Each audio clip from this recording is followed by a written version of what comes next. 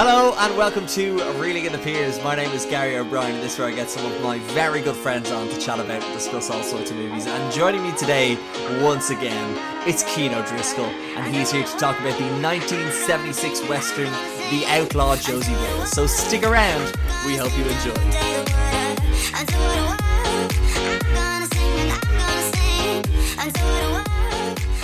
And then I'm going to leave a bit of space then for, you know, the music and makes the whole noise, and then we'll get into it if that sounds good. Before we start, is there any time during the podcast for an intermission? In case I need to go for a whiz. No, Cian, we did this the last time. I let you make your cocktails. Come on. Cut me a bit of slack. I know it's 12:05 in the morning, but please. It is very late. Okay. Pure professionalism here. Pure professionalism.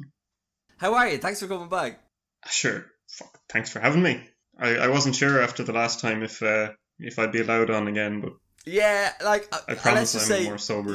Your alcohol consumption was monitored a lot more strictly this time, so you're good. Well, it was on my conscience as well, you know. No, to be honest, I didn't mind because I just knew you were suffering having to listen to yourself, and I just received text messages off you for your entirety of you listening to your last podcast going, what the fuck, why did you release this, Gary? So that was enough punishment for me. I didn't really care. Well, look, I don't, while I'm drinking, it's fine, you know, I don't monitor it, but it's just listening back, I was like, oh no, okay, dial it back. Yeah.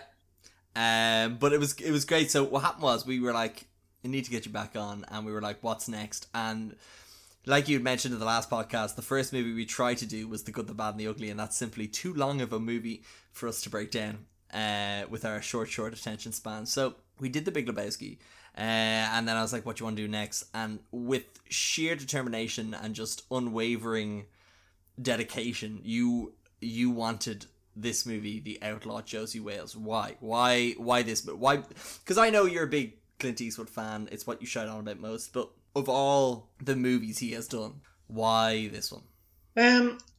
Well, to be honest, I could pick any of them, really.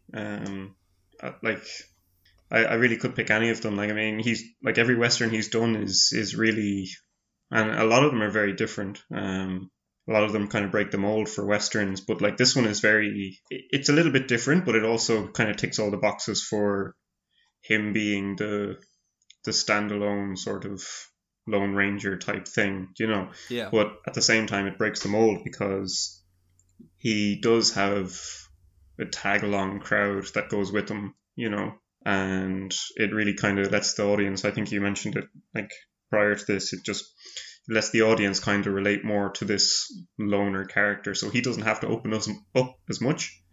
But yeah, so it kind of breaks the mold in that sense, whereas, you know, like the spaghetti westerns, like The Good, the Bad and the Ugly, for a few dollars more, like all of them, like he doesn't have that tag-along crowd, whereas this one he does, and he actually sticks with them for the majority of the movie, you know. So it is a little bit different, and I like that. And it has a few other kind of like themes going through it. Like, it focuses a lot on the Civil War earlier on in the movie anyway, which is kind of interesting. Yeah. And then like running throughout it is an Indian character, like Chief George, I think his name is Dan George or something like that. He's the actor. So you mean Lone Watty? Lone Watty, that's his name, yeah. I'm just going to call him George. Yeah, we'll call him George. In honor of our mutual friend, but the one you predominantly know for longer, George from Australia. George from Australia, yes. Bulgarian Australian George. Yeah. Chief Bulgarian Australian George. Do we want to make a claim right now that we're just going to call him Chief from now on, and whether he listens to this podcast or not, we're going to call him Chief? We're going to call him Chief. And if he does listen to it, it's going to be a lovely surprise. Yeah, well, yeah. If you're down in Australia, I'll be like, crocky, mate. They're calling me Chief up there. With the Bulgarian, Irish, Australian accent. Yeah, no, so, like, having him as a sidekick throughout the film, like, it's really good because, like, I find the whole, not to get too deep into it too quickly or anything, like, I find the whole kind of American colonialism of, like, the Indian tribe, like, I find it very interesting, and he's a very interesting character. He's my favorite character in the movie, for his wit and, you know, well, he's very dignified as well as humorous, you know, throughout the movie. Civilized. Like civilized. Yes. Yeah. That's a fun joke for those 2 people listening that have watched this movie and aren't just and aren't just here for Cian. No, fuck the listeners. We got you up to fucking 30 now. This time last time. So fuck it. Like, we're going to get up to 30 now again this time. So you better be fucking listening. Yeah. Okay, cool. Well, for those what I imagine to be 2, but you imagine to be 30 people listening to this, who may not have seen the movie, perhaps, do you care to try and explain what the plot of this movie is? We're going to go into spoilers straight after this, so beware. But like, what is The Outlaw Josey Wales about? So basically, it's set, I believe it's set just after the Civil War, but I'm not 100% sure on that. But I believe it's set after the Civil War, and it's basically about this, you know, I think he's just a farmer. I don't know, did he have a role prior during the Civil War or anything, but he's out there in a farm, like, with his family, and basically this group of unionists, or redlegs as they're called. I think they're, you know, like not a renegade, no, renegade's not the right word, but like a law enforcing sort of, you know, unionist band of, you know, I don't know. But they're basically just kind of scouring the countryside looking for, you know, loot and booty, and also like Confederates, you know, kind of hiding out, but it's them kind of taking the opportunity to do what they want. Yeah. You know, and just like fucking pillage and loot or whatever, you know. So he's there with his family or whatever, and then all of a sudden these redlegs, unionist, this band of horse riders and gunslingers come around, and they kill his family and they burn his house down to the ground. And he's basically left with nothing. He gets knocked out, and he's basically left with nothing. And so, like, I can only imagine after, like, a whole, like, whatever the Civil War did to that country, like, you know, he's left with nothing in this land where he's got no ties. You know, it's a kind of war-torn he's left country. Completely without any neckwear whatsoever. Completely. You know, there's nothing holding that suit up. No. And like much in the words of Chumbawamba, he gets knocked down, but he gets right back up again. Sure. This film is based on nudity. You know. Wait, what? I know. So he has no ties left to his home or his farmstead or whatever. It's all burned. Not a dicky bow to his name. Not a dicky bow to his name, except. Oh. When his home gets burnt down, like you can tell he's raw and he's angry, and he goes back into the smouldering ashes of his home, and he picks up his gun that he somehow managed to exactly locate, and you just know that like he's got nothing left in him except for revenge. Yeah. So he joins up with this group of Confederates, a militia group, I think, and they go around, you know, fighting back basically against the Unionists. But it's a fight that they're losing the whole time. They're continuously being pushed back. And eventually they're the last group that's left. They eventually surrender, but they're betrayed by their leader. That's not true. They're not betrayed by their leader, but he basically takes gold while the rest of them are slaughtered. But Josey Wales, he hangs back. And, you know, he didn't give in. He wanted to keep fighting. And it's just, you know, the film is basically like, you know, about the hunt for him. You know, the redlegs and the Unionists trying to hunt him down, the bounty hunters. Yeah. And that's basically it. You know, it's the hunt for the man who wouldn't surrender. But at the same time, he's also got this burning revenge for the Unionists that killed his family, or the militia group, basically. Yeah, so it's interesting, and the people he picks up along the way and stuff, it's kind of interesting, because for the majority of the movie, you forget about the fact of what's driving him. You know, I think. Yes, I agree. You know, you forget what happened to him very early on in the movie because it happened so quickly, and it does come around in the end. but he develops a lot along the way as a character. But he doesn't give up on what he is either. Yeah. And that's, yeah, like, just one thing just to pick up on what you said there, which was, that's what I enjoyed quite a lot about this movie, where it just got right to it. It just got right to his family being murdered. Whereas, like, I don't know, if you watch some other movies, you spend 20 minutes with the family and him playing with the kid and him, like, hugging and kissing the man, being like, oh, yeah. But, like, you don't need that shit. You understand, his family, his fucking wife and his, like, son have been killed. That's enough. Yeah. That's enough for him to be, like, revengeful.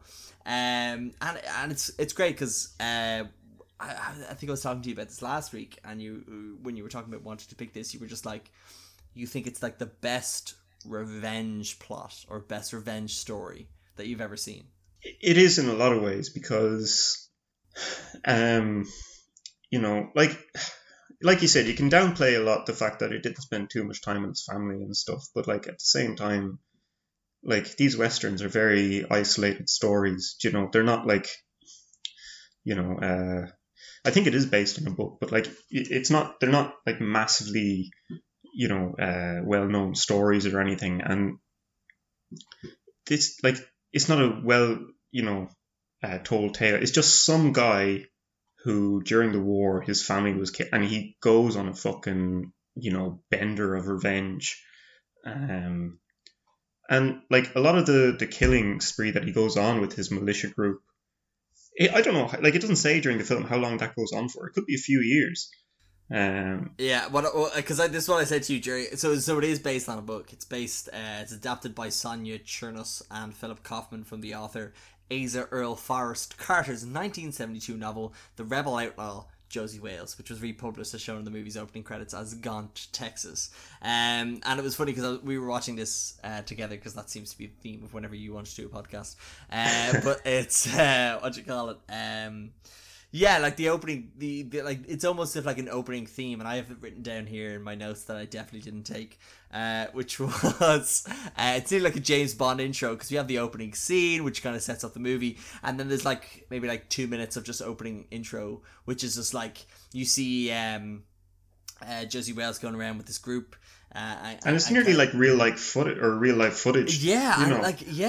But this is the point where I turned to. There was a point at which I turned to you, and I was like, "Wait, Josie Wales is a Confederate? This might get problematic."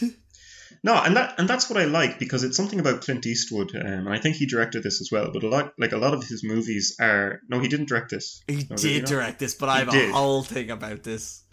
Yeah, no, a lot of the films he does, you'll find, like, I love war films as well, and like he did incredible films about the war with the Japanese, Letters to Iwo Jima and things like that, where he did two films about the same war but from the different sides. All right. Of different points of view, and it's like I love that, you know, like, because all you ever hear like is fucking the American sort of like point of view and you know, one-sided story, you know, whereas now you hear a story about, you know, someone from the Confederates, and no, to be fair, you don't even know he's from the Confederate. He just joined them because he wanted revenge. At the same time. So you don't know 100% that he is a Confederate. But at the same time, that is the whole point of the Civil War, down to when you boil it down. You know, it's brother against brother. You know, that's what a Civil War is. And it's an Iron Man versus a Captain America. It's a whole thing. Basically. No. I like in all seriousness, Josie Wales doesn't share the ideals of the Confederates. He just shares the ideal outcome, which is killing the Unionists, but specifically the Unionists that killed his family. Yeah, no, absolutely. It's pretty much John Wick. Which is what I boiled this. I don't know if you've watched John Wick, but like I have. This character I'm a big fan. This character is pretty much John Wick, in that he is just out for revenge and will kill as many people. No, what? You're wrong. What? John Wick is basically this character. Fuck you, modern fucking. It's been done before, boys. But just before I get on to any more of the movie, it's funny you mentioned that Clint Eastwood directed this. because he didn't start to direct this. He didn't begin as the director. No, I think he fired someone. He did. He fired Philip Kaufman, who started to direct this movie, but Clint Eastwood replaced him, which was apparently a very controversial move, which prompted the Directors Guild of America to institute a ban on any current cast or crew member replacing the director on a movie, a rule which has since been titled the Eastwood Rule because of this movie. So, according to a biographer, Mark Elliott, the reason why there was such a rift between Eastwood and Kaufman was apparently because both of the guys had asked Sandra Locke, who was the leading woman in this role, to dinner on the same night, and several members of the cast and crew were unhappy with Eastwood and felt that Kaufman had done a lot of the work for which Eastwood later on took credit for. So according to them, it was Kaufman who had chosen the location, the costumes, who'd actually cast one of your favorite characters, Chief Dan George, after seeing him in a 1970 movie Little Big Man. So it's funny that just to go on another slight tangent, which is the movie Aliens, which was directed by David Fincher. He, I think, left that project very early on, but because of the Directors Guild of America, he had done a certain percentage of the work, so therefore his name had to go on it. And I know there's a special rule where you can just not put your name on it, and you put some default name on it, because he had done a certain percentage of the certain percentage of the movie, he had to go on it. So I think it's because of this whole Eastwood rule that they don't let other people get credited for this sort of stuff. So it's nice that it's weird to see that Clint Eastwood obviously benefited from your man Kaufman doing a lot of the work and him taking credit for it, but yet we see the opposite of that, where Fincher did a bit of it but didn't want to be credited, and it was finished by someone else, and he was like, no, please don't credit me for this. And then the Directors Guild of America was like, no, you did a lot of it, your name's going on this garbage movie. I know you have different thoughts about Alien 3, but we won't get into it, Keen. We won't get into it. No, we won't get into it. I don't like but Alien no, but 3. look, that's a huge thing about this movie. I didn't know that. It's so interesting that this movie that I'd never heard of was actually one of the main reasons why directing credits are the way they are currently. Yeah, I didn't know that either. I don't know. I don't really read into much of the facts of the directors and the making of the movie too much, but it doesn't surprise me either hearing that kind of story about Clint Eastwood. But I do find it in a lot of ways a standout movie. For the amount of westerns that I've watched, it is very different, and I don't know, did that have a part to play in it? But, why I knew this would be an interesting one to do was because my father, who does not listen to these, so I can trash him all I want, which is that whenever he turned 50, I don't think he ever watched a movie past 1970 that didn't involve a western of any sort, or the whatever year the movie was, the Flight of the Concorde or Flight of the Phoenix. That's why we get on so well. I think, yeah, exactly. Yeah. But I told him I was doing this. I said, I'm doing a Clint Eastwood movie for the podcast, thinking he'd be like, oh, Gary, I'm so proud of you. And no, I didn't get that. But I was like, and he was like, which one are you doing? And I was like, The Outlaw Josie Wales. To which my father went, why? But I think it's I think it's what you said. I think it's that it's different. It's not like any of the other ones. And no, it is. It's different. Yeah, because the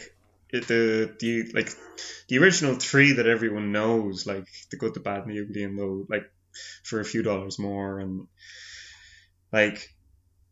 they're just very they're class. Okay, look, they're just class. And I didn't pick this movie because I think it's his best one. The best one is going to be in the Reeling in the Years Piers edition. So I'm just going to keep. I want it documented. For anyone that isn't aware, me and Keane tried to do The Good, the Bad, and the Ugly podcast, and it just ended poorly, so I never released it. And Keane is just hoping that in years later it'll be released as a Snyder Cut thing, but it will never. When you become famous and when rich, I become. Come on. I don't have anything else. You have to become rich and famous, Gary. You gotta do it. Anyway. Anyway, no, so like, and even as I was saying, like he did a film later than this, or no, he did a few before it, like Pale Rider and some other ones that were a bit like, there's some weird ones in there, weird westerns. Pale Rider is one of them, and it's not one probably to do on a podcast, but one that he did after this one, Unforgiven, is basically this story as well, except that he doesn't have the tag-along group. Like, he's a pure loner, and he's a pure, what you expect Clint Eastwood, gunslinger. And it's just him on his own doing his fucking thing, and it's great, and it's class, and it's whatever. But what I liked about this one was that he had a tag-along group, and it was a bit different, and like I said, my favorite character was the chief, the Indian chief. Like, well, we talk about the Indian chief a bit more. So it's Lone Wati, I think it is. Yeah. Sure. So he's I'm gonna butcher. We call him Chief Dan. Chief Dan. That's the name of the actor. Yeah. He is phenomenal in this. He is He's like class. the lines he gets. So how Josie Wales meets him is that he's obviously on the run from this sort of blue bellies, as they're called.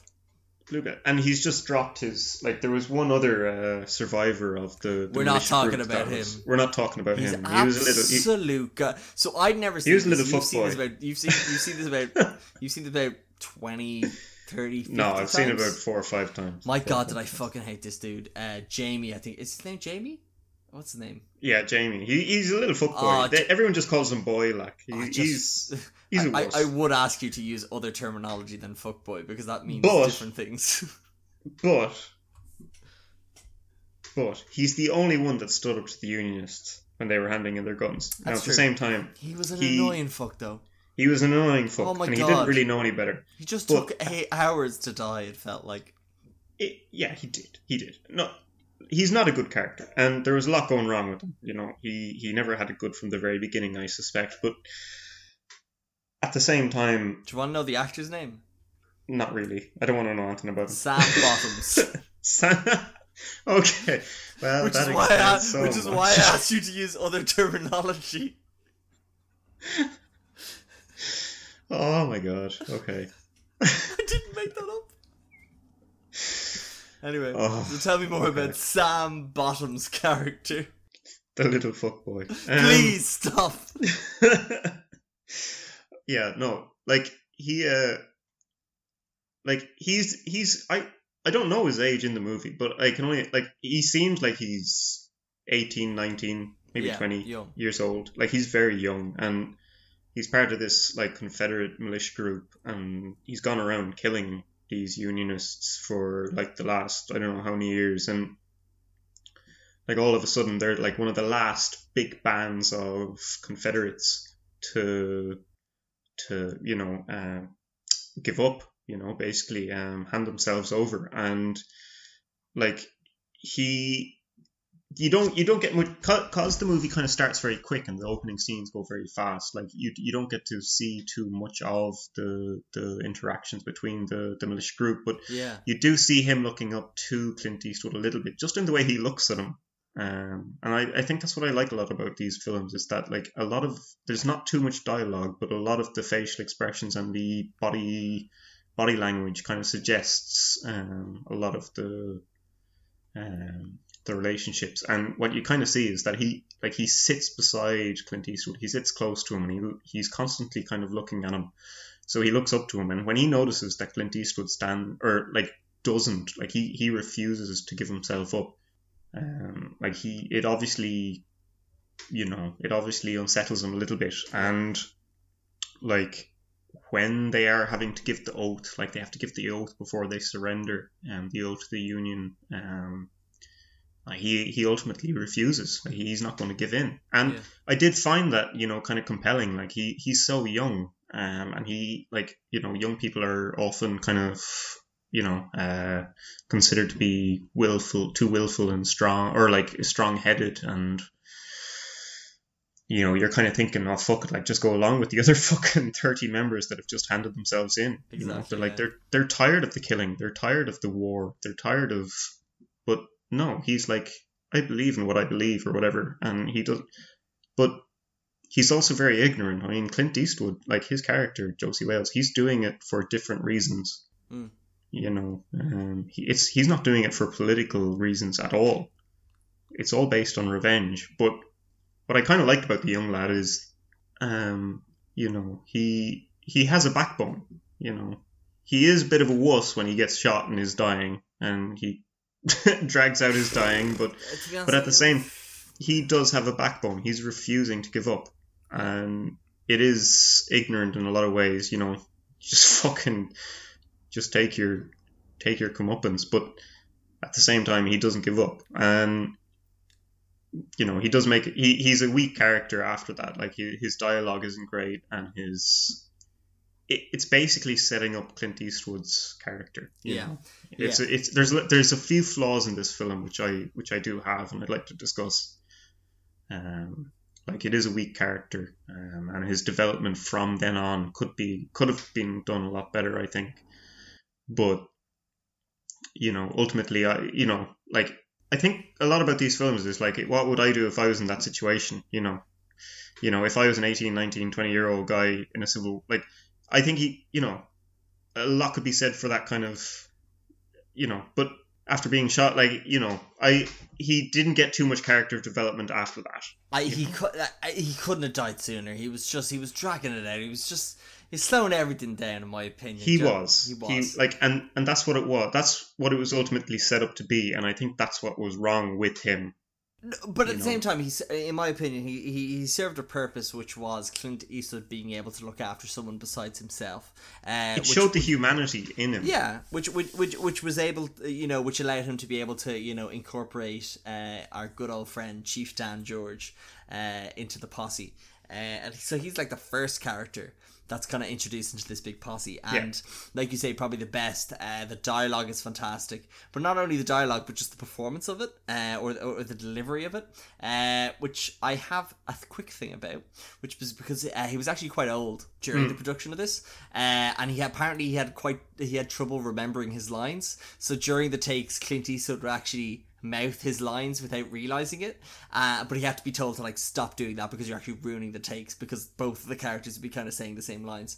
But apparently in one of like the featurettes or whatever of the movie, Eastwood would have said that like apparently he would drill, people would come up to Dan George and be like, okay, here's your lines, this is what you're doing, go say it, and then he would but apparently Clint Eastwood would go up and be like, Chief, forget your lines, tell me a story about the man who rode over the hill. And apparently Dan George, who was quite a good natural storyteller, would just begin to say his lines, but because he was such a good storyteller, he'd be able to like tell the story, i.e. the dialogue, perfectly.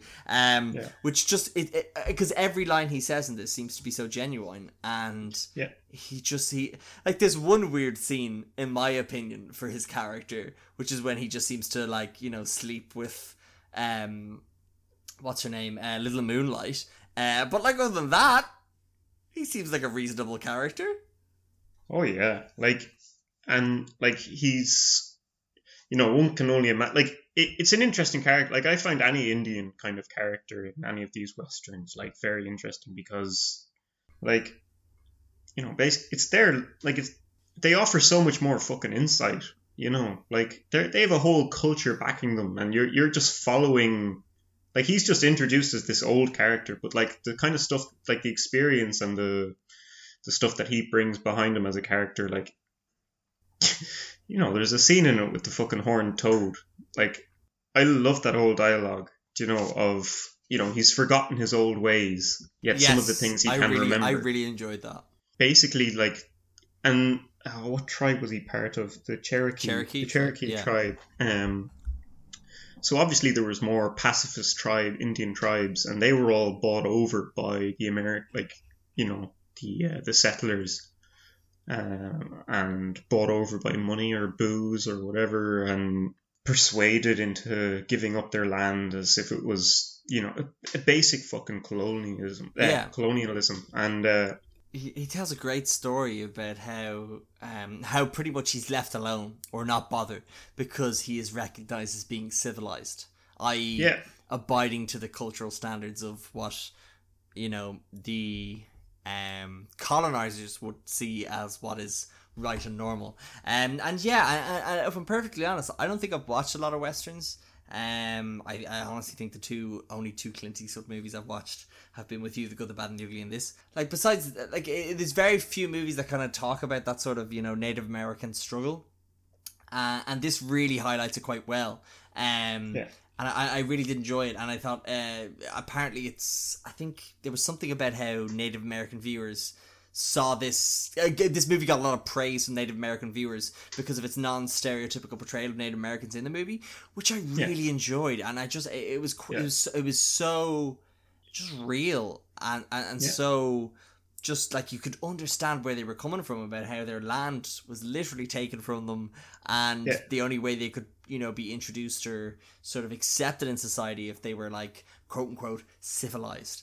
And yeah, and then he talks about how he's been so trained to be civilized, as they call it, that he's actually forgotten his old ways, which was so nice for his character, at the old age that he was, to kind of realize that, yeah, I can still be a bit of a badass if I want to.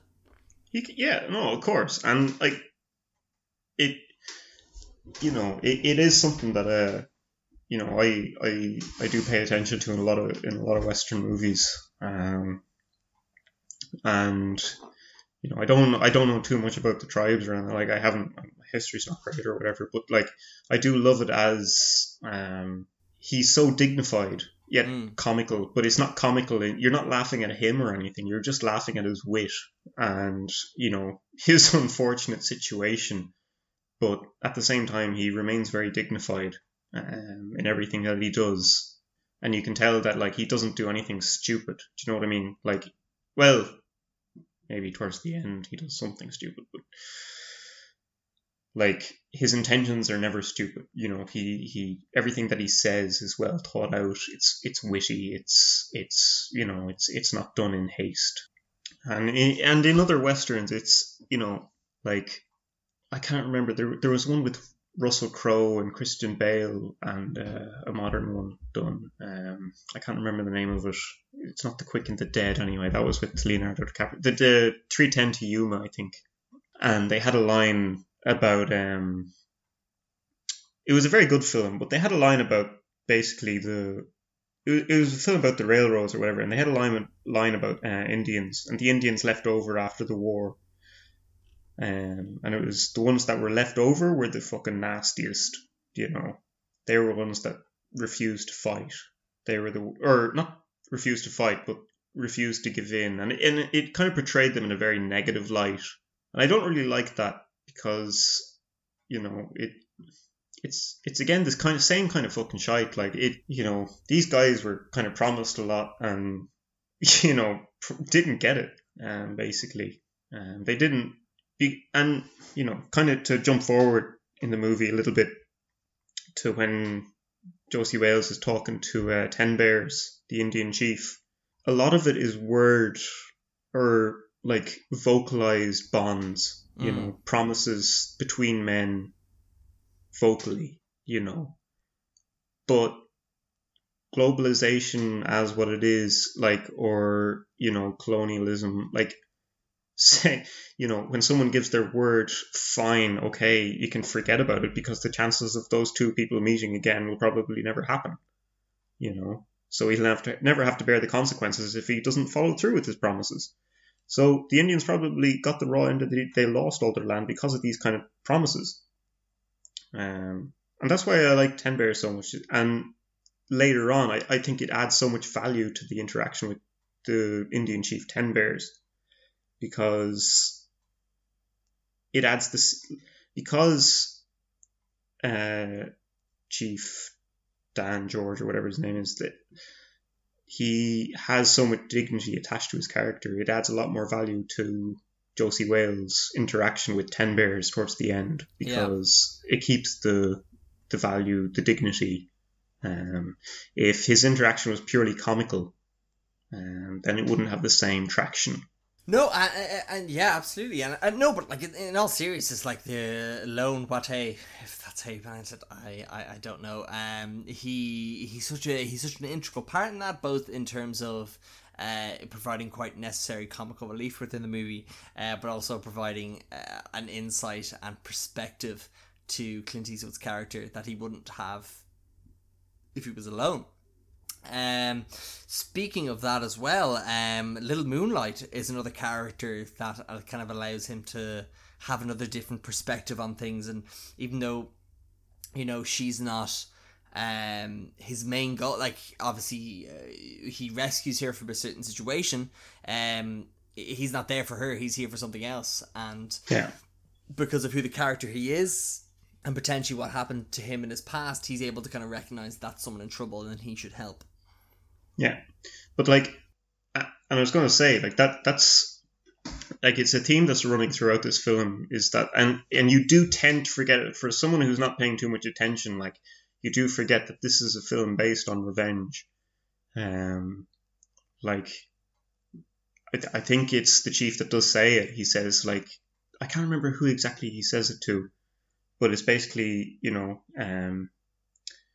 hell, you know, he's talking about Josie Wales. It's basically, hell is where he's headed. And if hell is coming to breakfast. No, it's at the very beginning of the film, and I can't remember where he's who he's saying it to, but basically hell, whenever Josie Wales is around, basically hell is mentioned an awful lot in this film. And it's basically because everyone recognizes the fact that it's obvious to everyone who's looking closely at him that he's lost everything. You know, someone who's basically a drifter like that, who's got a name the way he does, who's killed as many men as he has, he's not a good person. But at the same time, if you look a little bit deeper, you know, it may be justified. Yeah. Just while we have on that point as well, would you like to know how many people Josie Wales kills in this movie? Take a guess. Oh, stop. Hold on, let me just play the Gary's gonna ask Keen a question, and we'll play some game show music during it. Something that was cut out of The Big Lebowski because it went on for far too long. Keen, how many... Can I say this?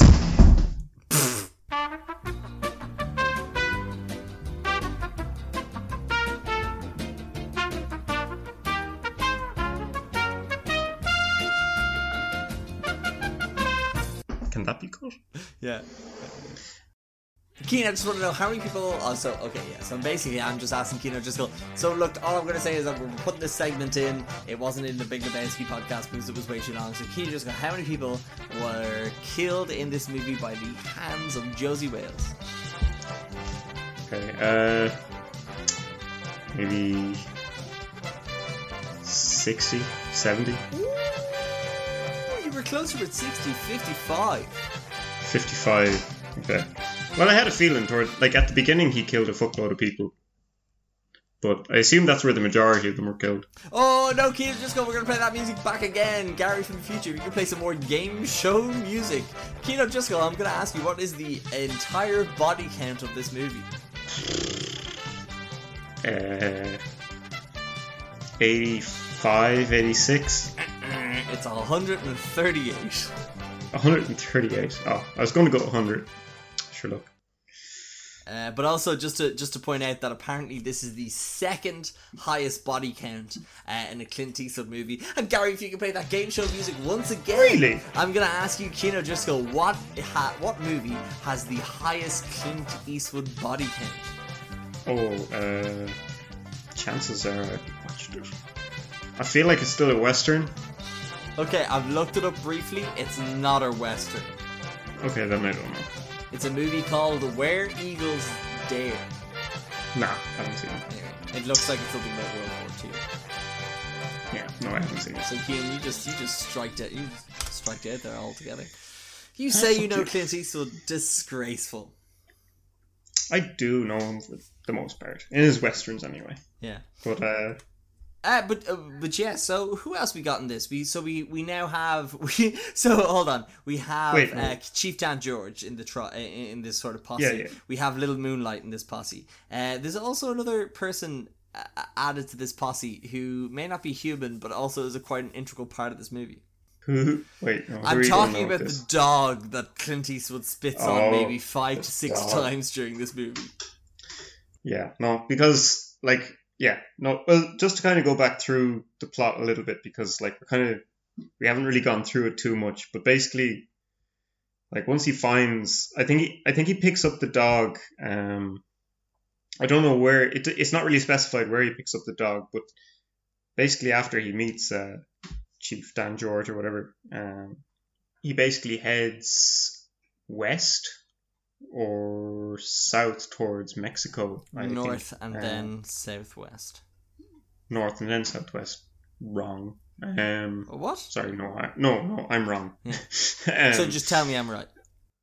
You're right. Yeah. That is a sound clip I have forever. Fantastic. Continue, kid. He basically goes towards this like it's basically like a Centra, I think, in the Midwestern sort of sense. In that, it's got all your chicken roll with 3 salads, 1 meat. You can, you can get yourself a chicken soft drink roll and a pack of crisps. Basically, he encounters this shopkeeper and he's looking for a horse for Chief Dan George, but in there he finds 2, I assume they're bounty hunters, who are miscreants. Basically miscreants who are harassing Little Moonlight, who is supposedly an employee of the shop or whatever, but she can be seen to be beaten earlier on in the scene by the shop owner for dropping a bottle of whiskey in front of 2 other Indians who have brought pelts. A cardinal sin, in my opinion. It is a cardinal sin.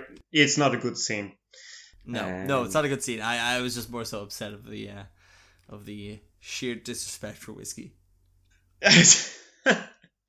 No, and like it is something I like about this film is that it doesn't brush over probably some of the treatments that absolutely probably did occur. A lot of you think it's all kind of rosy, like gunslinger western sort of film, and then you do see some scenes that kind of turn your head a little bit. Yeah, definitely one later on we can talk about as well, where it was quite hard to watch. It's quite hard to watch, and I do like that about Clint Eastwood films. I don't know, is he is he the initiator of them or whatever, but like he does, like films that he is in, like he doesn't brush over them, and I appreciate that watching them because it just makes it more real. Yeah. But so those 2 bounty hunters or whatever they are, or I don't know if they're bounty hunters, but they recognize him as Josie Wales, who has a bounty on his head now after $5,000. $5,000 after killing the Unionists group at the beginning, and they try to get him to surrender, and he shoots them, and he rescues Little Moonlight from basically being raped, and he returns basically to Chief Dan George, and it's a really nice, it's a funny scene because he returns to Chief Dan George and he can't find him, and then suddenly you see that Chief Dan George has pulled a gun on him. Yeah. And he's saying, well, look, now I've snuck up on you. Earlier he couldn't do that because he exclaims that he's too old to sneak up on anyone anymore as an Indian.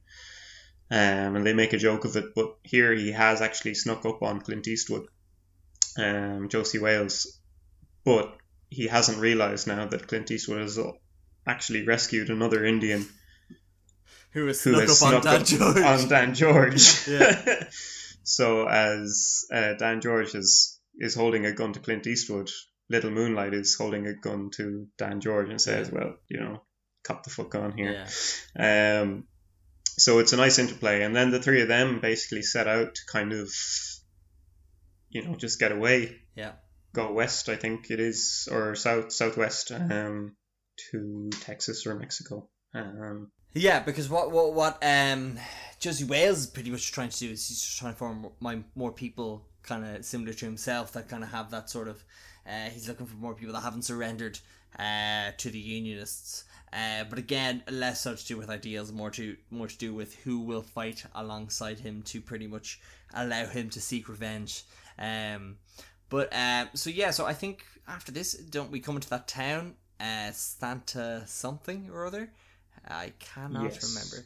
I can't remember either. But he comes into this bar and he kind of orders... Oh no, apologies, I'm jumping very far ahead.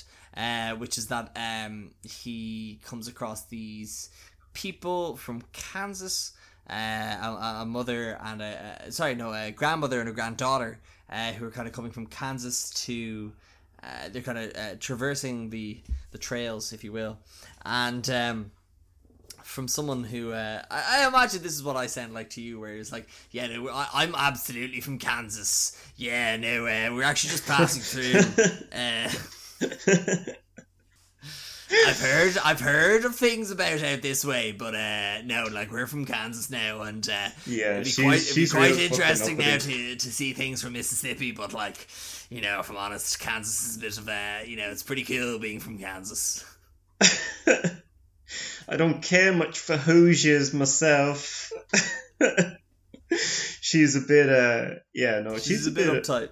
She's a bit uptight herself. She has notions. There we go. Keno Driscoll, spot on. We're introduced to those characters. They're they're buying things from a convenience store. Josie Wales is also there. He kind of locks eyes with this granddaughter. He's like 20 something or other. She's I just want to make it's not like a young child, but then also Josie Wales gets spotted, and this is another great line I really enjoyed, which is like this standoff. And like, look, I like the whole Clint Eastwood thing, Western thing has been parodied to bits, but there were genuinely some bits I was watching this and I really enjoyed the sort of the hey punk, I'm gonna shoot you, that sort of stuff. I do a very my Clint Eastwood impression is basically just ripped off of Jim Carrey's Clint Eastwood, but he comes across these four blue bellies or unionists, and Dan George asks him later on, how did you know which one to shoot for? And he goes, well, the one in the middle, he clearly had his gun unlatched, so he was ready to shoot. Second to the right, he didn't look like he was going to shoot anyone. The guy on the far left, he had crazy eyes, so I had to watch out for him. So I shot the guy, so that's who I looked after. And then Dan George is like, what about the guy on the far right? And then Clint Eastwood was like, I knew you had him. And which was kind of like a cool, Clint Eastwood being like, yeah, I knew you had him. That's why I didn't even think about him. But Dan George does a great job of being like, what if I missed? So it was really great to see this whole, Clint Eastwood kind of, macho bravado kind of thing. But, Dan George kind of being, again, he, that's the name of the actor, Chief Dan George. But to kind of have this whole thing of being like, oh, but what if I missed though? You'd be fucked. So that whole scene happens. And I think then after that, they come across this, the Kansas people in the desert being pretty much attacked or raided, I suppose is a good word. Well, they were raided by Comancheros, which are basically bandits who I think raided and pillaged for the Comanche. They sold their loot to the Comanche tribe, for booze and guns and whatever. We've all been there. Oh yeah, no, for sure. I went through a bit of a rough patch myself there a few years ago. I remember the time you were just you were just raiding people for AK-47s on a nice bottle of Blackbush. Look, I would have done it for a pint of Guinness. And the way things are going at the moment, I'd do it again. We've all been there. But, so, after he kills those people in that town, it's himself and the chief, they escape, but they leave behind Little Moonlight, who eventually catches up to them later on, a short time later on, and they're making their way along, and they recognize certain trails throughout, they're going through some desert, and they recognize that there's a wagon train, a few wagons and horses, and they're like, okay, there's a good few there's a good few, horses going through here, maybe, what's going on. And then they notice some smoke, and it's Little Moonlight that, kind of spots out, okay, like maybe these people have been attacked by Comancheros. Yeah. And they decide to look out or have a look, see what's happened, and then they realize that it is these people from Kansas. It's the old lady and her granddaughter. And yeah, so they have a look-see and try and investigate, sneak up and see what they can do about it. They're going that way anyway, and they end up trying to spy on the camp or whatever of these Comancheros, and I think this is where Chief Dan George kind of fucks up. Yeah, he does fuck up. He has a clumsy moment. He knocks where over a rock that's been clearly placed by the production crew for him to knock over. My view on nature is that I don't really know how glaciation works, but if it leaves a stone, if it leaves a stone there, it leaves a stone there. Fuck off. My knowledge of the Ice Age in the Midwest in 10,000 BC, it might have left a stone there. I don't know. Just because you were born in Ireland's only fjord doesn't give you the fucking right to lecture me about fucking glaciation. Gary, sometimes stones are left there. Oh, get the fuck on, move on. What's happening after this? Come on. So he knocks over this fucking stone that rolls down into their camp, and they all were like, "Oh, now hang on, obviously the fuck, someone's there," So, but okay, to be fair, now I'm jumping over a scene that is a bit dramatic that I'd like to touch on, but it is basically they've just captured this Kansas, this little traveling group from Kansas that are coming from Kansas, and they've basically killed all the men in the group. One of them, which is, I assume, the husband of the grandmother, because she cries over the body, and they're focusing in on the younger female, the granddaughter, and it's quite a disturbing scene. Yeah, really. It's very rough. All the men are basically, focusing in on her, and they try and attack her and tear her clothes off, or and you just assume that they're going to rape her.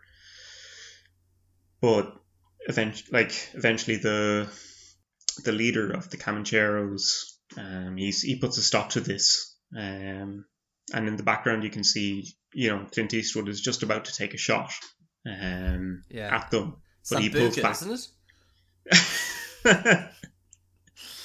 No, something for this heavy hitting you need a tequila, I'd say. But he pulls back just as he sees the leader butt in, saying, "Look, no, don't you dare! As she is, she'll bring in a much better price." And it's a real derogatory sort of frame of mind. But they're willing to sell her to the Cherokee, the Comanche. Yeah. To Ten Bears, this tribal leader, Ten Bears. As a virgin, she will, obviously bring more wealth or a bigger price. It's a really disturbing kind of raw scene. Yeah. So they all stop and they all pull back or whatever, but just after this, Chief Dan George, he's spying on them with Clint Eastwood, but Chief Dan George knocks over this stone or whatever, and it rolls down the hill into the camp, and they all spot it, and they all go running out with guns loaded looking for him. Now Clint Eastwood kind of escapes, maneuvers out, but they capture Chief Dan George.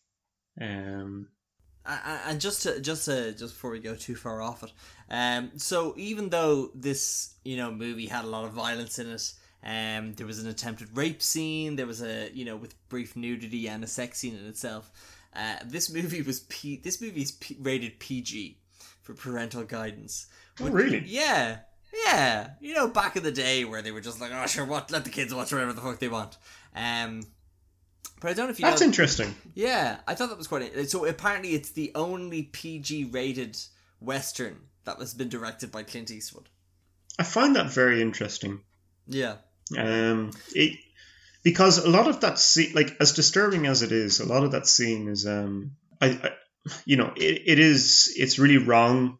It's really disturbing, but I think a lot of the shots are done really well Yes. in their interpretation to portray that feeling, because okay, there's some nudity involved, not much, but it's still some nudity. It's but not it's lewd. more it's not lewd. Yeah, it's told in a dramatic sense. Do you know what I mean? It's in terms of the camera angles and the shots. Yeah. It's very fast moving shots of the scene. Like it switches back and forth very quickly. Yeah. High intensity music. Yeah. That's something I want to talk about as well. The score when we get a chance. Yeah, no, for sure. Like it's more focusing on the intent. Yes. Very true. Yeah. And without showing anything, but again, at the sense, like it doesn't matter whether it's PG or whatever. Like you get the sense that something wrong is really happening, and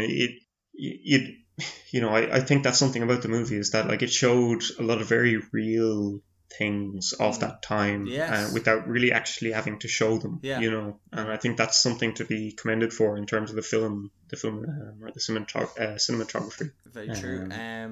But by the way, did you know that Clint Eastwood and the actress were a couple in real life? I didn't. They were married for a couple of years. Oh, really? Yeah.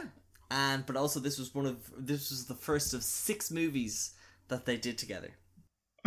She has appeared in a few of the other westerns. I did know that, but I didn't know they were a couple. Yeah, so there you go. But also you mentioned the score, which I have written down in my notes as kind of like I really enjoyed that it wasn't used quite a lot. It was very sparingly used. But apparently, I did read that it was nominated for an Oscar for Best Original, music score. But in 1996, so this movie came out in 1976, so 20 years after it came out, it was deemed culturally, historically, and aesthetically significant by the United States Library of Congress and selected for preservation in the National Film Registry. It also is one of very few Western films to receive critical and commercial success in the 1970s, at a time when the Western was thought to be dying as a major genre in Hollywood. I'm just like reading some notes I took about it. So the budget was 3.7 million, but it actually made 31 million. So like 100% nearly increase. But yeah, like I said, it's a movie that's maths.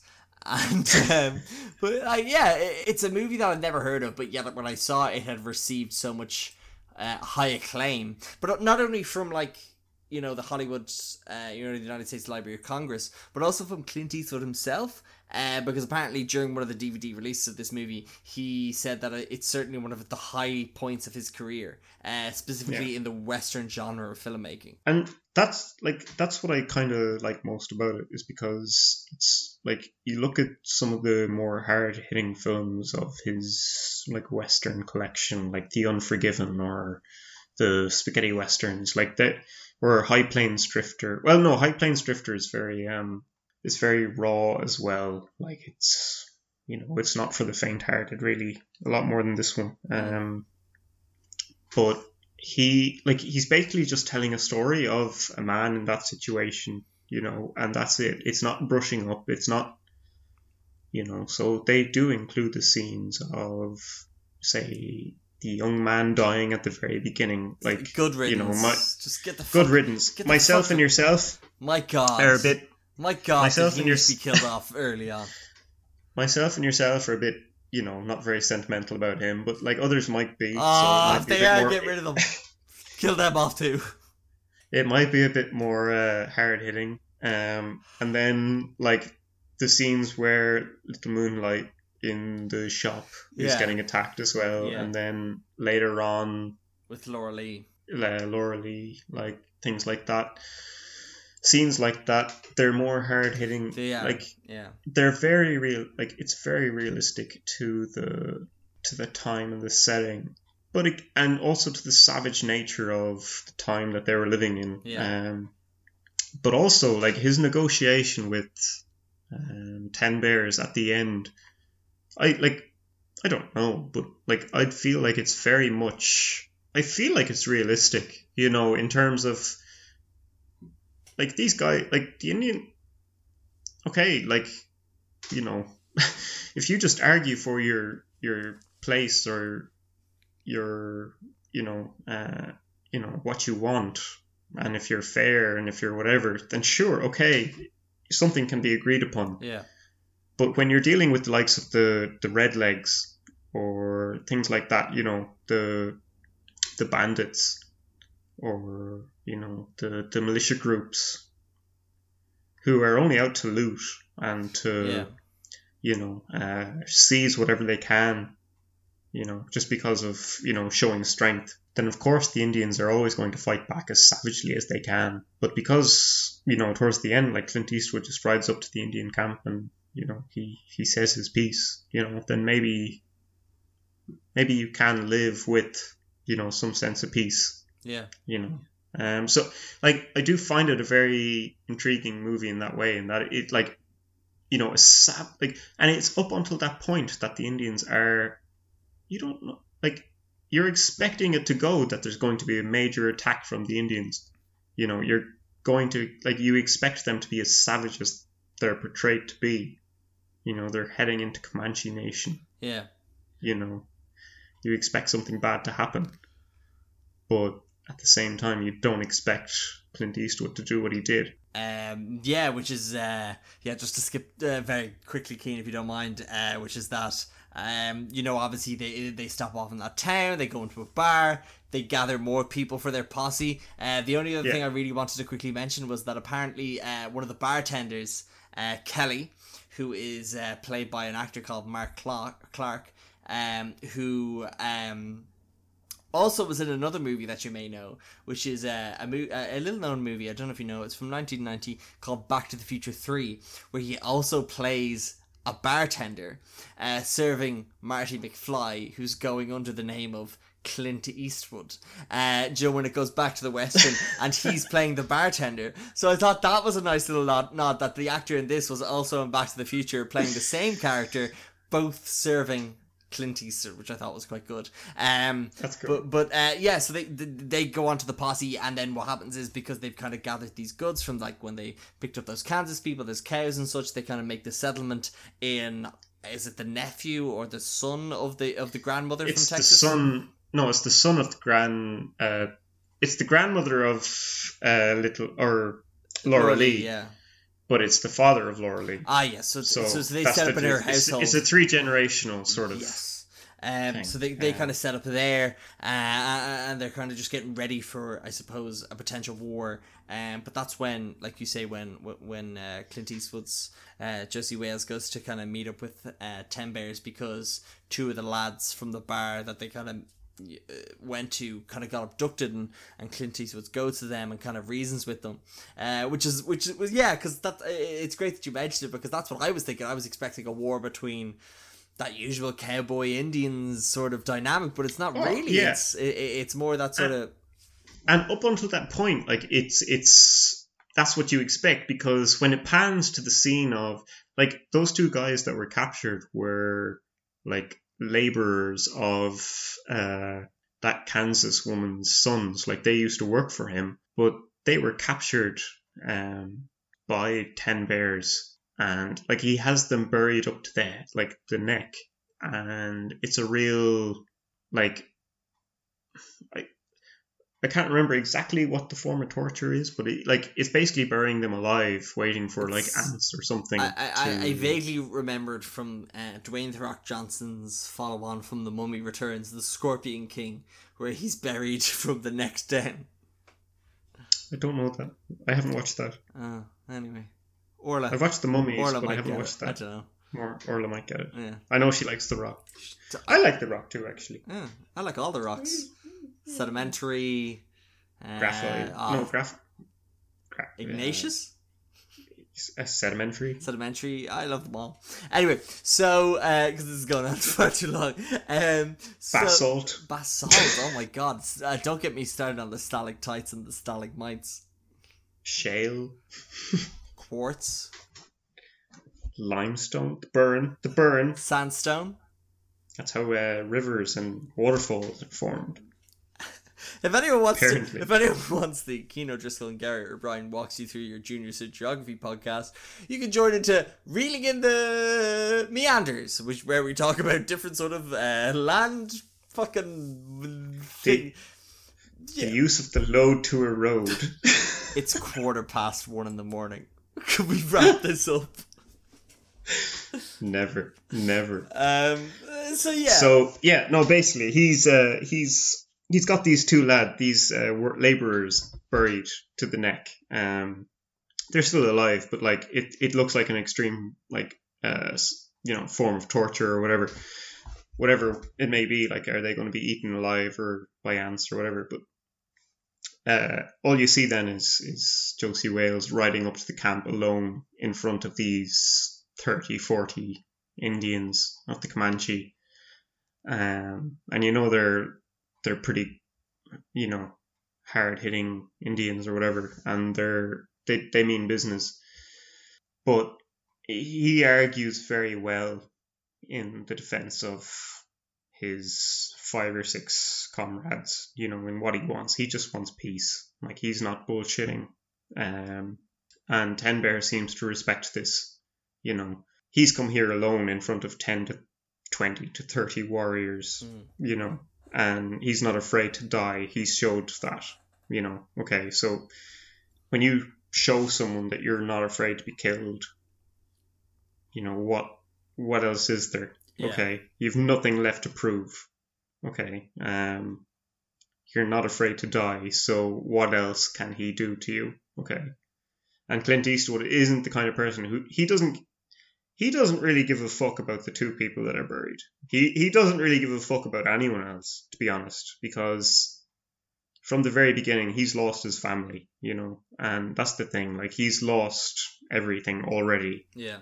He's going through the motions and he's slowly rebuilding a moral character. But as it stands, take it or leave it, he's just trying to do what's right for what's given in front of him, and he's arguing for these innocent people who have somewhat of a normal semblance of life.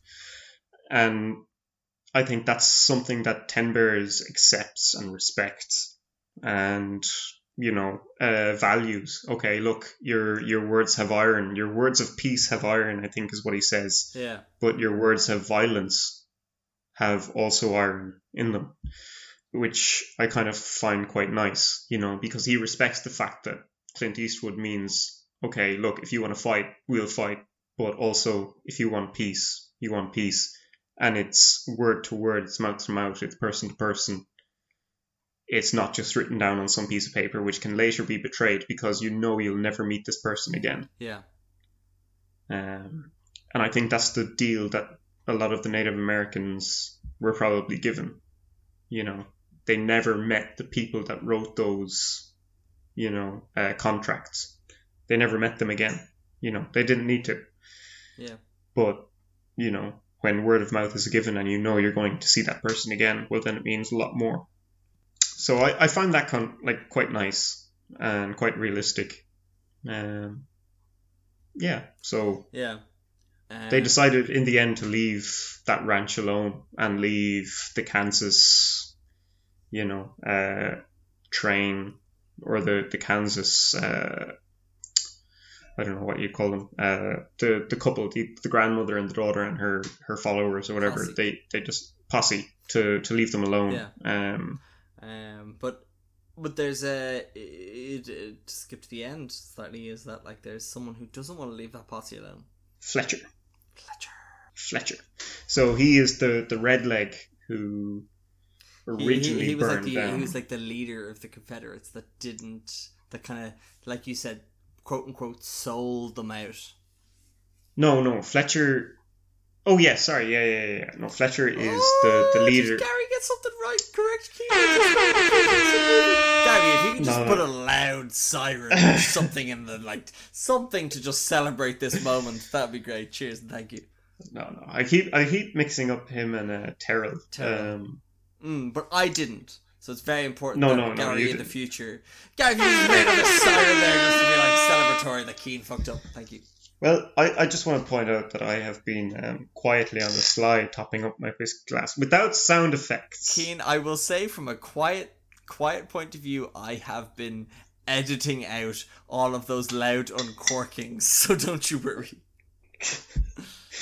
Yeah, no, so Fletcher... No, it's Terrell first. Terrell has stumbled upon them. Terrell has stumbled upon the farmstead and the ranch.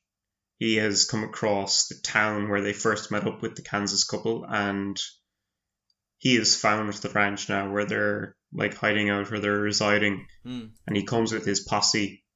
And I suppose the posse, or the Kansas kind of group or whatever, and Clint Eastwood are quite fortunate in the sense that the homestead and the ranch is quite well fortified. Like the house is really well built and whatever, and they can withstand an attack. And Terrell does come with a big group of people, like, you know, and they try to force Josie Wales out, and, you know, they attack the house or whatever, and they do fend them off. They do, you know, fight off the majority of them. Terrell does escape back to the town, but there's like, there's a great line. What is it? Just check those notes you said you weren't taking during the podcast, Keane. Oh, we skipped so many good fucking quotes. Hell is coming to breakfast. I fucking said that earlier. Can I go to the bathroom? Keane, Please, I swear to I'm fucking fucking bursting.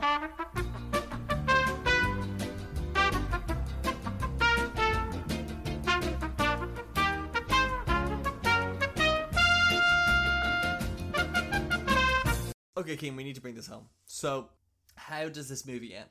Okay, so this movie basically ends, and he's just finished they've just finished their shoot-off back at the ranch. Terrell has, you know, galloped away on his horse or whatever, back to the town. Most of his band of mercenaries or whatever, his redlegs, they've been killed or shot. But Terrell has also been shot, and Clint Eastwood, Josie Wales, he follows him basically. He rides off to finish the job essentially, and he does that. And then the following scenes are basically him catching up to him in the town, and he confronts him. And it's a great scene where during the scene at the ranch, Josie Wales has basically, you know, shot all of his bullets. He's expended everything that he has, shooting off everyone. So he basically confronts Terrell and in some fucking corner of an alley, and he pulls two pistols and he walks towards Terrell, basically firing on Terrell every step. But each step is a misfire because he has no more ammunition. And once he expels those 12 barrels, like, he picks out his next two pistols, and he again has no more ammunition. And yeah, and it basically, like, he's fired all his bullets, and it's just the two of them standing there. And the difference is Terrell has a sword, and Terrell tries to pull it on Josie Wales, but Josie Wales catches its arm, and it's basically just like a fucking muscle off. Yeah. Fucking Josie Wales ends up reversing it on him and stabbing him, killing Terrell, the man who killed his family, basically. Yeah. So it is sweet revenge. Getting that sweet fucking revenge. And yeah, like, that's it. And the scene then kind of switches back to, okay, you know, a few hours passed, I think, and they're in that town, but basically a few more riders ride up into the town, and it's what's his fucking name? Fletcher from the original band of the Confederates, and a few more maybe law enforcers ride up into the town, and they're looking for Josie Wales, saying that, oh look, he might have ridden through here.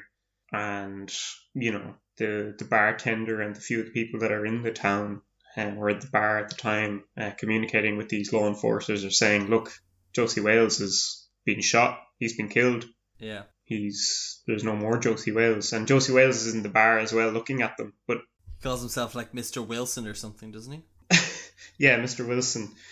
But he sees Fletcher, and Fletcher sees him, and they're the only two in the bar that recognise each other. Yeah. And the two other law enforcers are completely oblivious. And they're all just spinning this tale to say that Josie Wales is dead, but Fletcher and Josie Wales both know that, okay, maybe this war is done.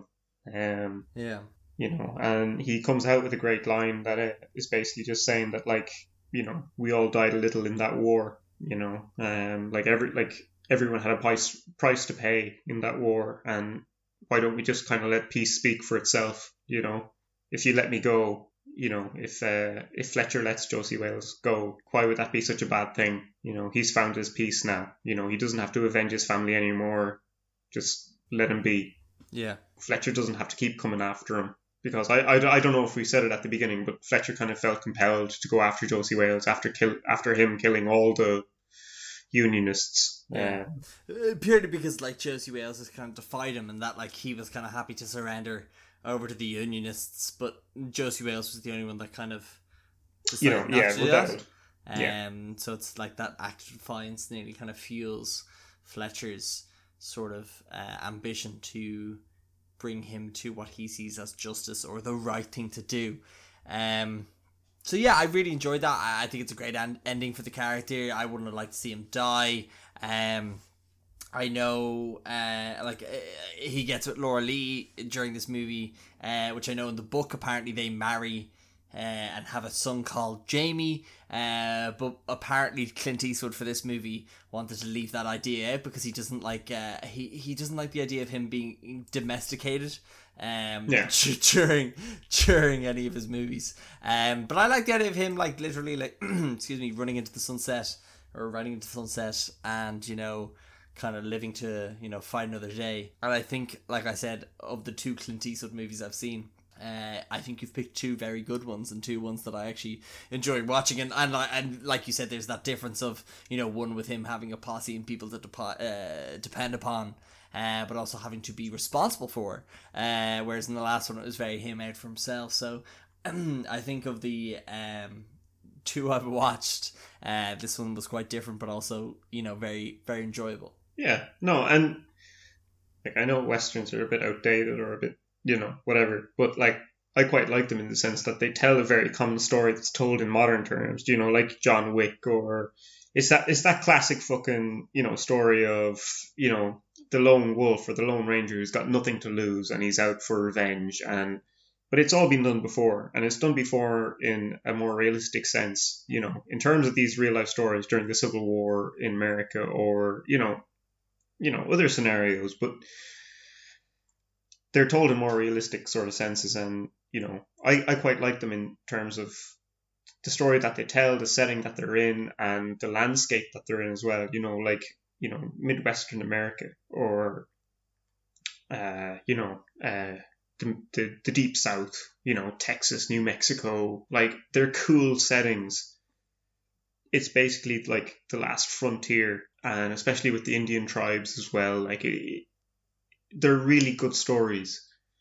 They're really raw. They're really they're full of history, and they're full of, like, emotion that are very hard to, like, I'm just pulling you up on an hour. I'm just saying it as well because you mentioned it, because I do enjoy the Joe Wick films, or the John Wick films, and you know, they're told on such a more intimate level. Like, they have so much more history attached than, you know, what's told nowadays with the same sort of, like, plot line.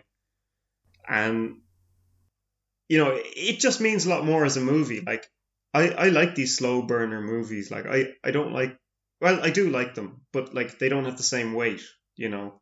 When someone says John Wick to me, like, it's, you know, they're great. I like them. They're good action, but, like, they don't stand out the same way as these kind of Westerns. So, you know, I do like these Westerns a lot. They have great stories, and it's good acting. Absolutely, and I think what I enjoyed most about during this was probably to your detriment was that I was calling how different scenes would go during the movie. I'm like, oh, I bet this happens, and oh, I can see this happening. But I imagine that's only because so many other movies have taken influence from these westerns and from these Clint Eastwood movies, that they've been like, that's how I've been able to kind of understand maybe where certain scenes or storylines are going. So yeah, it was quite interesting for me as someone that likes kind of movies to be able to kind of see the origins for a lot of that stuff.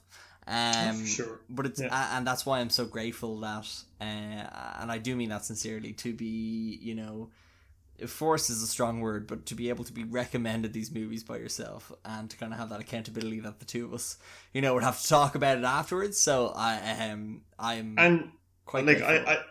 I just want to say, like, I don't know who listens to these, but I just want to say, like, the Clint Eastwood movies aren't by in no means the originals, you know, like, they're not, you know, there's films that have done this before them, in that sense, you know, so these are just pretty much copies of films that have gone before, but like, you know, Clint Eastwood is very good in portraying both sides of the story, and I think that's what he's done in terms of, you know, like Chief Dan George and, you know, Ten Bears, as well as the American Settlers.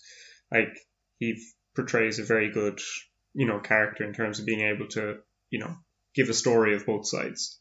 Yeah, and I think that's what this podcast has been. It's been a podcast of two sides, and I guess so look, I think that is the movie, The Outlaw Josie Wales. So Mr. Cian O'Driscoll, it's mad to me that you're only on for the second time, but again, it's much appreciated, so thank you very much. Gary, I love being on. I love listening to podcasts. I don't know how good I am at fucking speaking on them, because I don't go to the movies much. I like looking at old films, but you know, it's nice just to have a fucking chat with you about a movie. So, and I think that's what this was. So it's what that was, but like, you know, it's, let's just say, Cian, I think you're one of the more recent guests that may be on sooner rather than later, and that's something that either will or won't happen. And I'm just gonna put it out there that maybe Cian's on next week, maybe he's not on next week. Does Gary get through guarded checkpoints? We'll never know. But at the same time, no, Westerns has been something that you've been quite vocal about, as something that you've loved for quite a long time, for as long as I've known you, I suppose. So it was quite nice to be able to watch it, not only watch it with you, but be able to talk to you about it. So thank you for your time. I very much appreciate it, and not only do I appreciate your time, but I appreciate the time of anyone who's listened to this, or anyone who's listened to any of the other ones. If you want to know when new ones are coming out, you can follow @ReallyGinThePeers on Instagram. You can follow on Spotify. You can subscribe on Apple Podcasts. Cian, any final words? No, thanks for having me on. Look, I know it's a bit of a, you know, not many people like Westerns these days. I love Westerns, but, you know, I know it's a bit out there, but I just like you watching, you chancing your arm on this film, and it's nice. It's always nice to have a chat about a film with you. You know, I'll watch anything. Don't you worry. No, absolutely. And no, again, lastly, I'll say thanks to Cian. I'll say thanks to anyone who's listening. We really hope you enjoyed it. Goodbye.